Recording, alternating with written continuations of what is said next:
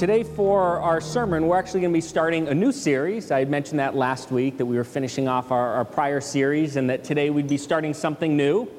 And this new series that'll take us really through the rest of the summer, and then after Labor Day, we'll sort of do our usual fall kickoff and everything and start something new. But for the rest of the summer, we'll be in this series, and we're going to be looking at the kings of Israel, and really thinking of Israel, the kings of Israel, some before the monarchy, the kingdom was split, right? If you sort of think of Israel's history, there was a period where it was all united, and so we're going to look at some kings from that period, but then there was a time when it split into the northern kingdom, also called Israel, but then also the southern kingdom as well of Judah.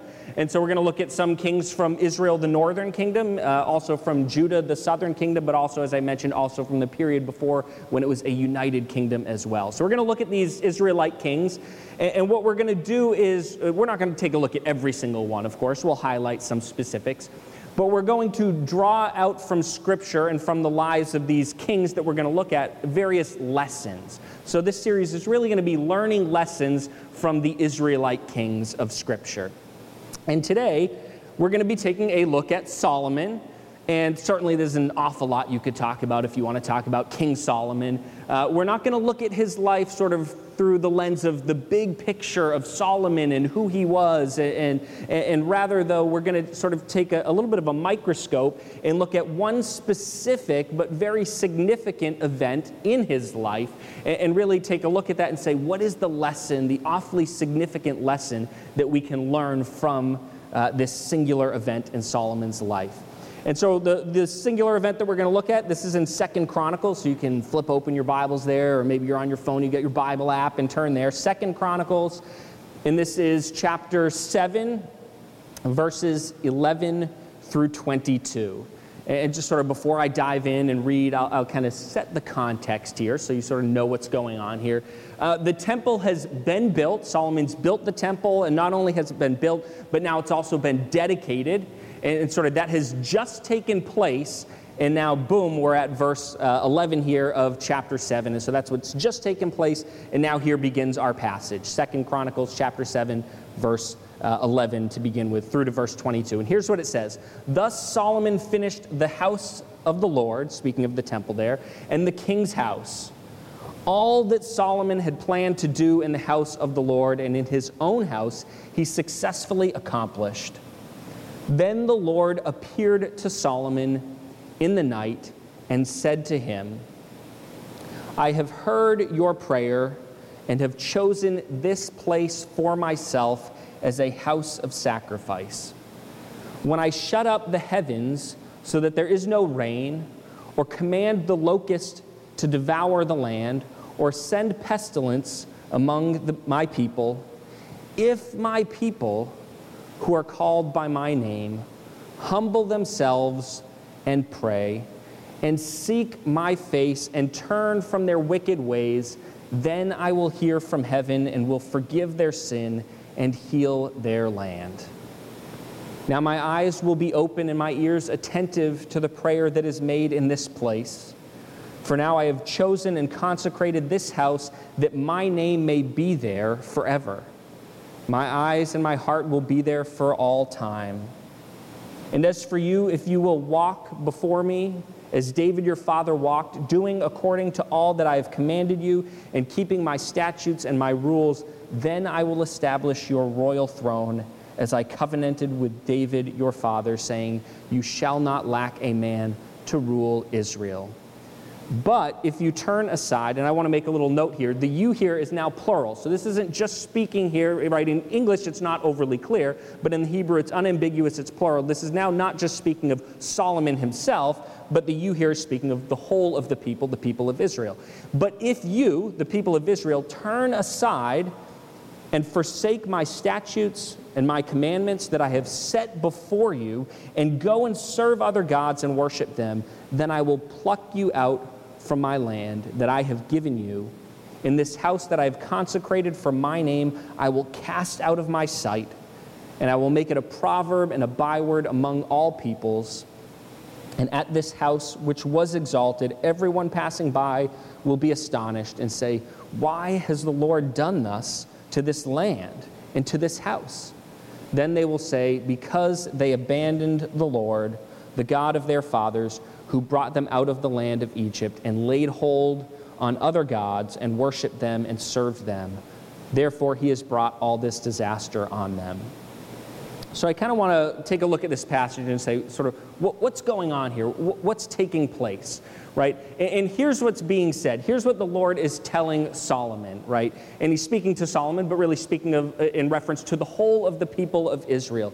And here's what he's saying, right? That there may come a time, and indeed there will come a time, when the people of Israel will stray from the Lord.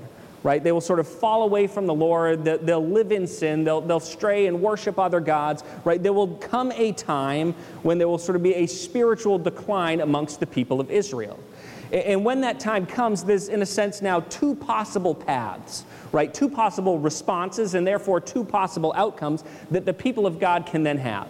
They have sort of strayed from the Lord. There's been this spiritual decline. And what God says is, if they respond in a positive way, this is verse 14, right? And actually, to back up a second, right? There's been a spiritual decline, but then as a result of this, because they have forsaken the Lord, because they've strayed from Him, they've gone after other gods, then there are all sorts of punishments and consequences. And that's what he's speaking of in verse 13 here. He says, when I shut up the heavens so that there is no rain, or command the locusts to devour the land, or send pestilence, right, a plague among my people. He's talking about here, because you have sinned, this time will come, he's saying, for the people of Israel. This time will come, and not just necessarily once, but time and again, as the people stray from the Lord, they forsake Him, they choose to live in sin rather than faithfully to the Lord. He's saying, and because of this rebellion, because of this forsaking of me and my ways, he says, I'm going to bring consequences, I'm going to bring punishments upon them. And that could be various things. He lists a few here in verse 13, but it could be, right, shutting up the heavens, it doesn't rain, and so there's famine and death as a result. It could be some foreign nation waging war and attacking Israel and sort of laying it waste. It could be some sort of deadly disease. It could be all sorts of things. But because of this forsaking of the Lord, there will be consequences and punishments upon the people of Israel, right? And he says when this happens, right, if they have a positive response, then God's going to respond in a favorable way. Here's what he says. If at this time, as they've strayed from the Lord, all these consequences come, and they kind of, all of a sudden the light bulb goes off, and they realize, what have we done? Right? We see all of the misery that we're going through, and this is because we've forsaken the Lord. And if they have this response, verse 14, it says, if my people who are called by my name humble themselves and pray and seek my face and turn from their wicked ways. To put it simply, he says, if they humbly repent and they forsake their sinful, wicked ways, they return toward me and they call out to me in prayer, cry out to me in prayer, seeking healing and deliverance. If they do that, if they respond in that correct way, he says, then I will hear from heaven and will forgive their sin and heal their land. And so he's saying, when they have forsaken me, and I've brought all sorts of consequences and punishments upon them, if they respond this way, by acknowledging their wrongdoing, confessing it, they repent of it, turn from their wicked ways, return to me, and cry out to me in prayer for healing. He says, what am I going to do? I'm going to be gracious. I'm not going to hold their sin against them and punish them as I had been doing, but because they've repented, I'll forgive them, right? And I'll heal their land. And here, the sense of healing their land, yes, this sort of the very obvious surface level of, well, say the example is, what if he, shuts up the heavens and it doesn't rain, and so there's a drought, and as a result there's famine, right? Well, then there'll be a very literal healing of the land. He'll send rain and it will grow crops. But I would say that this is also very much a stand-in for healing in a very holistic, all-encompassing way in every sphere of life. Yes, there's sort of the very obvious surface level of, right, I've brought consequences upon them, punishment because of their sin, right, and that may impact the land in a very literal way, and they might suffer as a result, and if they turn and they repent and cry out to me for healing, well, then I'll heal their land in the very obvious sort of tangible way, right? But I'd say more is in view than just that. I would say what is very much also in view is a very all-encompassing healing, that in every way where, because there was sin, there was brokenness and devastation and sort of sickness in every sphere of life, as a result of the sin, now that they have repented and returned to the Lord, there will be healing in every sphere of life. Not just sort of the tangible, yes, now the land will grow crops, but I'd say even more significantly in a spiritual way there'll be healing. Now that they've returned to the Lord, right, they've repented of their sin, returned to Him, He will bring spiritual healing, spiritual growth, a spiritual vitality and liveliness and revival in their midst.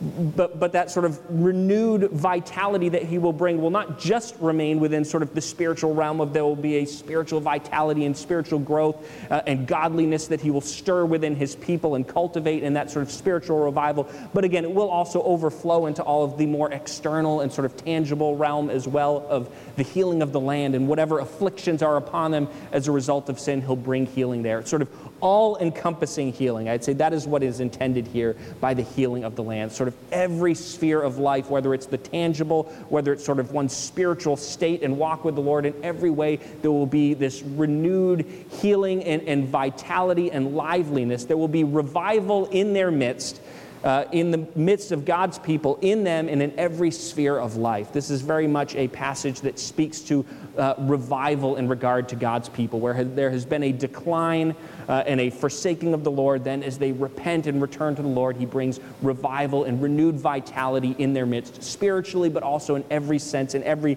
sphere of life. And so if they respond favorably in this sort of moment of crisis, as they recognize they've turned from the Lord, they've forsaken Him, if they recognize that, they repent of their sin and cry out to Him for healing, He'll bring wondrous healing that they wouldn't believe, it's just beyond one's ability to even fathom, wondrous healing and revival in their midst, and just pouring out blessing upon blessing, and whatever consequences were upon them, whatever punishments, they'll be taken away. They'll just be an outpouring of vitality and liveliness and just wondrous revival and healing in their midst.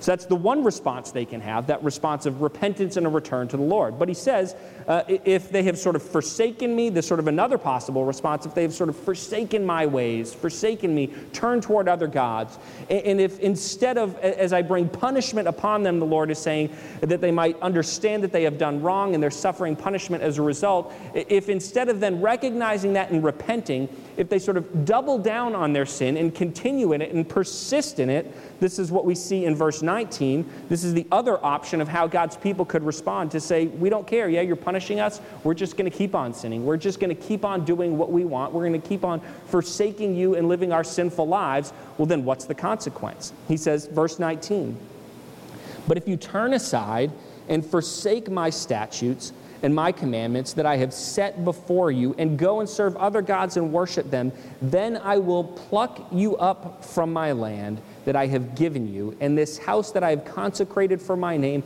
I will cast out of my sight, and I will make it a proverb and a byword among all peoples.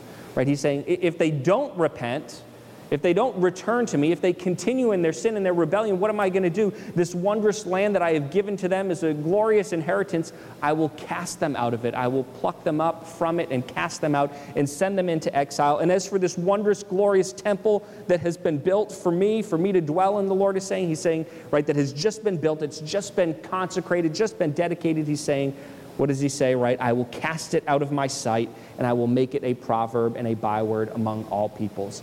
And what we see, these are sort of the two options. As God's people have sort of strayed from Him, there's sort of two possible responses. A response of repentance and return to the Lord and crying out for help and healing. When we do that, of course, when God's people did that, and this still applies to us today, as we're going to talk about. When God's people did this, and we're going to see this, we'll look at some examples, right? When God's people did this, what's the response? God brings wondrous healing. But then there's the other possibility of them saying, no, we're going to continue to forsake you and your ways. And instead, what does God say? Well, I'm going to send you into exile. There will be devastation of the land. You'll be cast out of it. And of course, the temple itself will be destroyed. And in fact, that comes to fruition. If we think of that consequence that He says there, starting at verse 19, if the people sort of continue in their rebellion, continue in their sin, this is sort of the story of Israel, right? Whether it's the northern kingdom that really from its very beginnings just was in rebellion to the Lord, and it was just bad king after bad king after bad king, and the people forsaked the Lord and went after other gods. What did He ultimately do? He wiped them out. The northern kingdom just was wiped off the face of the earth, and they're done and over with. right? Or we think of the southern kingdom in particular of Judah. What happened? They forsake the Lord. Yes, there were times of revival, and we're going to look at one specific instance, but sort of on the whole, over time, ultimately there was a continued pursuit of sin and rebellion. And what was the ultimate result? They were exactly as God said here, as he foretold. They were cast out of the land. The Babylonians came in, swept in, conquered the people, the southern kingdom of Judah, and they were sent away into exile, and the temple itself was destroyed, just as the Lord speaks of here. Right now, ultimately, of course, we know God is gracious, and he preserved a remnant and brought them back to the land, and the temple was rebuilt because God is just a wondrous and gracious God. But nonetheless, this did indeed come to fruition. So we see the negative aspect, the negative response if people persist in sin, that he says, hey, this is what I'm going to do. The consequences are going to get more and more severe until the point that ultimately I'm going to take you out of the land, and this temple that has just been built will be destroyed. But we also see, and this I certainly want to focus on, is when there is that positive response of returning to the Lord as God's people have strayed from him, forsaken him, when they recognize that and repent of it, turn from their wicked ways, seek after the Lord, cry out to him for healing, that he does respond wondrously and bring true healing upon the land in every way, in every sphere of life. And we see this. I want to look at a very specific example here. We're going to turn to 2 Chronicles, just look a little bit later in 2 Chronicles, to turn to chapter 14. And this is verses 1 through 7. And here's what it says. Abijah slept with his fathers, and they buried him in the city of David.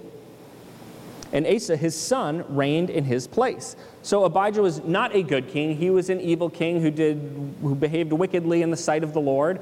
And so there was this spiritual decline under his reign, under his authority as king. As he led the people astray, there was this spiritual decline and forsaking of the Lord. But then his son comes to the throne, Asa. And Asa was a good king. And let's read on. We're going to see how this progresses. And Asa, his son, reigned in his place. In his days, the land had rest for 10 years, and Asa did what was good and right in the eyes of the Lord his God. He took away the foreign altars and the high places, and broke down the pillars and cut down the Asherim, and commanded Judah to seek the Lord, the God of their fathers, and to keep the law and the commandment. He also took out of all the cities of Judah the high places and the incense altars, and the kingdom had rest under him. He built fortified cities in Judah, for the land had rest. He had no war in those years, for the Lord gave him peace. And he said to Judah, let us build these cities and surround them with walls and towers, gates and bars.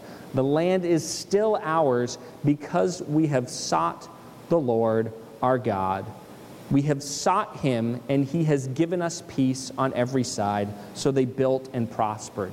Right, what do we see? So we have the king that came before him, Abijah, who was a wicked king. There was spiritual decline, and there were consequences. There was a lack of prosperity. There was war. There was devastation. It just was not a time of thriving for God's people. Right, but then what happened? So there's sin, there's forsaking of the Lord, and there's consequences and punishment as a result. Then we have a good king who leads, it's not just he was the only one who was faithful to the Lord, but he led all of his people, all of the people of God, all of Judah to return. He led them in returning to the Lord in faithfulness. He led them in a response of acknowledgement of the wrongdoing of the ways of Abijah and the people of Judah and their forsaking of the Lord. There was a turn from the wicked ways, a return to God, a repentance, undoubtedly a crying out for healing. And so what do we see as this humble response of repentance and turning from one's wicked ways in the time of Asa? Well, what happens? God blesses. He heals the land. Where there was before there was sort of a lack of vibrancy and vitality and thriving amongst God's people. There was warfare that was nonstop. What does he do? He brings peace. The warfare stopped and ceased for 10 years, and there was peace. And during this time, it says there was prosperity, and the land was able to be built up, and there was a thriving of God's people. There was a healing of the land, a holistic healing, a thriving in every way for God's people because of what? Because they returned to the Lord. They repented of their sinfulness and returned to the Lord and cried out to him for healing. And God was faithful to what he said. And he said, when you respond to me this way, I'm going to bring healing. And that's exactly what took place. And so we see this, and you could go and look through the story and history of Israel, and certainly there are various times when we see these periods of sort of revival and return to the Lord, and what happens is sort of God's people understand their sinfulness, that they've strayed from the Lord, and they repent. God brings wondrous healing upon the people, upon their land. And so we see this play out time and again in the history of Israel, whether it's Israel, the United Kingdom, or whether it's the northern kingdom of Israel, whether it's the southern kingdom of Judah. We see these principles play out, whether it's this response of repentance and God bringing healing as there's this return to Him, or whether it is as God's people continue in forsaking Him and straying from Him, then what is the consequence? Severe punishment. He ultimately plucks them out of the land. The temple's destroyed. But of course, as we know, God is still ultimately a wondrous and gracious God, and He restores them to the land. And what I want to say for us here is this isn't just true for the people of Israel. It's not like these principles and what God says here, well, this is true for Israel in their day and age, and it's no longer relevant for us. I would say, yes, it was true for Israel in their day and age, but it's also true for us in our day and age. It is also true for God's people today. And I'd say we're in very much the same situation. The situation that's spoken of here as we look at 2 Chronicles chapter 7, particularly as you look there at verses 13 and 14. I would say the church is in a state of having sort of spiritually waned. The church today, and I'm not like the first person, the first church leader or pastor to have said that the church has been in decline for decades. For decades, leaders in the church have been saying this, that there is this need for revival in the church, that the American church, I'm really speaking of the American church, I'm not speaking of the church in Nepal as we talked about a little bit today, or other places in the world, but looking specifically at the American church has been in decline for decades now. It has become very much superficial. It's sort of a weak level of spirituality and maturity in the faith. And this is sort of what the American church has cultivated. And you see it in all sorts of ways, whether you want to look at any sort of polls, look at sort of Barna Group polls about, whether it's divorce in the evangelical church or struggles with pornography or materialism or alcohol, or you pick the sin, you name it. And all of the studies, all of the polls show, well, what does the evangelical church look like? Just like the rest of the world around us. Divorce is rampant. Struggles with pornography and sexual addiction, it's rampant. All of those other things, materialism, alcoholism, again, just pick the issue or the sin, it's rampant in the church. And you look at the church and you say, the church doesn't seem like it's thriving. It doesn't seem like there's this great spiritual vitality, but rather it seems like the vitality of the church has very much waned and declined over the decades, to the point that we have sort of a weak and feeble and immature church in our day and age today that is not very fruitful and doesn't glorify God all that much. And I'd say that's sort of the state of the church, the American church right now. And so I would say this passage that we're looking at is thoroughly relevant for our time, because the reality is we have strayed from the Lord, just as we look at in this passage, the whole context in which God is speaking here is, hey, there's going to come a time when you, my people, are going to stray from me. And he says, then there's sort of a fork in the road, and there are two paths you can take. You can either continue in your sin, and there's going to be all sorts of heavy and severe consequences, or he says to his people, you can humbly repent, leave your wicked ways behind, return toward me, right? Return to me and cry out to me for healing. And if you do that, he says, I'll bring wondrous healing. I'll bring revival in your midst. There will be such a thriving and wholeness and peace and prosperity in every way. And I don't mean prosperity in a financial sense. That could be the case, but I mean a more holistic sense. There'll just be a real thriving amongst God's people and a healing, he says, if you humbly repent and return to me. And I'd say this is the situation that the church is in right now. We are at the fork in the roads. There's been a spiritual decline, and we desperately need revival. We desperately need to ultimately recognize our sinfulness, recognize that we've strayed. And I'm not saying that this is like New Hope Chapel specifically. I think we're a pretty mature church in an awful lot of ways. But I'm sort of speaking of the American church generally. But I think we also still, each and every one of us in every church, we have our areas of weakness and struggles, and their areas of sin. And we need to recognize that and confess it and say, Lord, we weep and mourn over the ways that we have turned from you, that we have forsaken you and your ways, and just come before him humbly and repent, confess our sin, turn from our wicked ways, turn toward the Lord, and cry out to him for healing. This is what the American church needs for this day and age, for our time, right here, right now, to recognize that we have waned spiritually that we need to turn in repentance to the Lord and seek healing. And if we do, he's going to bring wondrous healing. He'll bring such revival in our midst, and the church desperately needs that for its own sake, that there might be just a thriving in the church, a spiritual revival where there'll be growth and godliness and growing in Christ-likeness, that the church can be all that God intends for it to be. Also that we might then bear fruit and impact the world around us, because as a weak, feeble church, we're not impacting the world around us. We're not being powerful witnesses for Christ and impacting those around us, but we need to be revived. We need to see God work in us in a powerful way and bring that Christ-likeness and spiritual maturity and deeper relationship with God and walk with him and greater love for him and for others. We need to see God bring spiritual revival in the midst of his church, for our sake, for his glory, and that we might reach out into the community around us and impact it for his kingdom.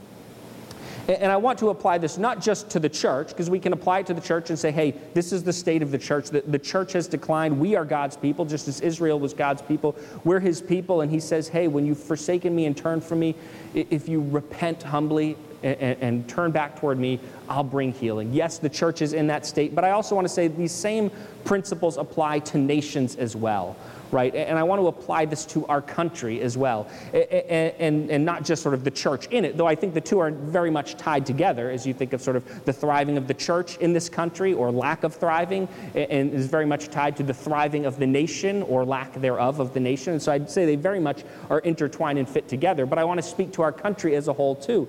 And as I look at our country, it's quite clear that we live in a country that ever increasingly over a number of decades has sort of forsaken the Lord in an ever increasing way, forsaken him, forsaken his ways, whether it's abortion, and we slaughter unborn children, roughly 1 million a year, and we think nothing of it. I know we as a church think something of it and are against it, but I'm saying as a nation, it's sort of no big deal, and we almost celebrate it as a nation. Or whether it's celebrating homosexuality or transgenderism or sort of you pick it, you name the sin, we seem to celebrate these things and sort of stray from the Lord ever increasingly. And then for some reason we seem surprised when our nation doesn't seem to thrive, when we have a pandemic come our way, which is one of the consequences that God specifically, in punishments, God specifically even mentioned in 2 Chronicles chapter 7, verse 13 here as a possible consequence that he would bring upon his people as they forsake him. We seem surprised when our nation seems to be torn apart along racial lines. Just to give even further statistics, I was talking to Dave about this before the service, but it's my generation, millennials, that are the first generation in the history of this country that is going to be economically worse off than the prior generation. So you think of a nation that I'm not saying that in every generation everybody sought after the Lord and we were just this perfect godly nation. I'm not going to try to paint some unrealistic, overly ideal picture, but this was a nation that certainly was grounded upon godly principles, and there was a significant degree of faithfulness and godliness in this country. And as that was the case, generation after generation, God blessed, and one of the ways in which he chose to bless was financially. And this country thrived, and it grew, and it just sort of ever increasingly blossomed, and it just thrived ever increasingly economically. And yet now, just as we're saying, hey, let's turn away from the Lord, let's forsake him, forsake his ways, all of a sudden we reach a peak and now we're in decline economically. Is that a surprise? Should it come as a shock to us? Right? I'd say not. It shouldn't be a shock. All of these things, as we look at our country, and it doesn't seem like a country that's sort of thriving and doing wonderfully, but it seems like a country that is floundering and struggling in every way. And I'd say these are the consequences of sin and forsaking the Lord. And our response to it should be to sort of have the light bulb go off and say, I know why, right? We are a country that has strayed from the Lord. He's punishing us. And what is to be the response? We need as a nation to have the response of returning to him, right? To forsake the sins, right, that we have chosen to dive headfirst into, right? Repent of that, turn from that, return to the Lord, and cry out for healing. And if we do, not just for the church, but for the nation as a whole, he will bring healing upon a nation that desperately needs it. And again, I want to say, as we talk about our nation, as we talk about the church, I'd say they intimately are tied together. And I'd say it really starts with the church. If the church acknowledges, hey, we're not what we're supposed to be, We have our struggles, we have our failings. The church has been in decline for decades, and we need to return to the Lord. And if we cry out in repentance and seek healing, God will bring revival. And as he does that, as he brings revival in our midst and brings healing and grows us spiritually, the natural overflow of that is not just for revival then to stay within the bounds of the church, but to break forth into the community around us, and for there to be a great awakening, as has happened time and again throughout history, even in the history of our country, for there to be a great awakening to the Lord, and for people who do not know the Lord to have their eyes open to the truth and repent and turn toward the Lord. And as that happens in our country, as people are coming to faith and repenting of their sinfulness, there will be, as God says, that response of bringing healing upon the land. And so what I want for our challenge, as I think of where do we go from here as God's people, as the church, this is our application, to do what God says, right, in this passage that we looked at in 2 Chronicles chapter 7. To recognize that we need to humble ourselves, come before the Lord, acknowledge our sin, acknowledge our wrongdoing, turn from it and say, Lord, we're done with this. We're not going to live this way anymore, and return to the Lord, seek after him, humbly repent, and cry out to him for healing.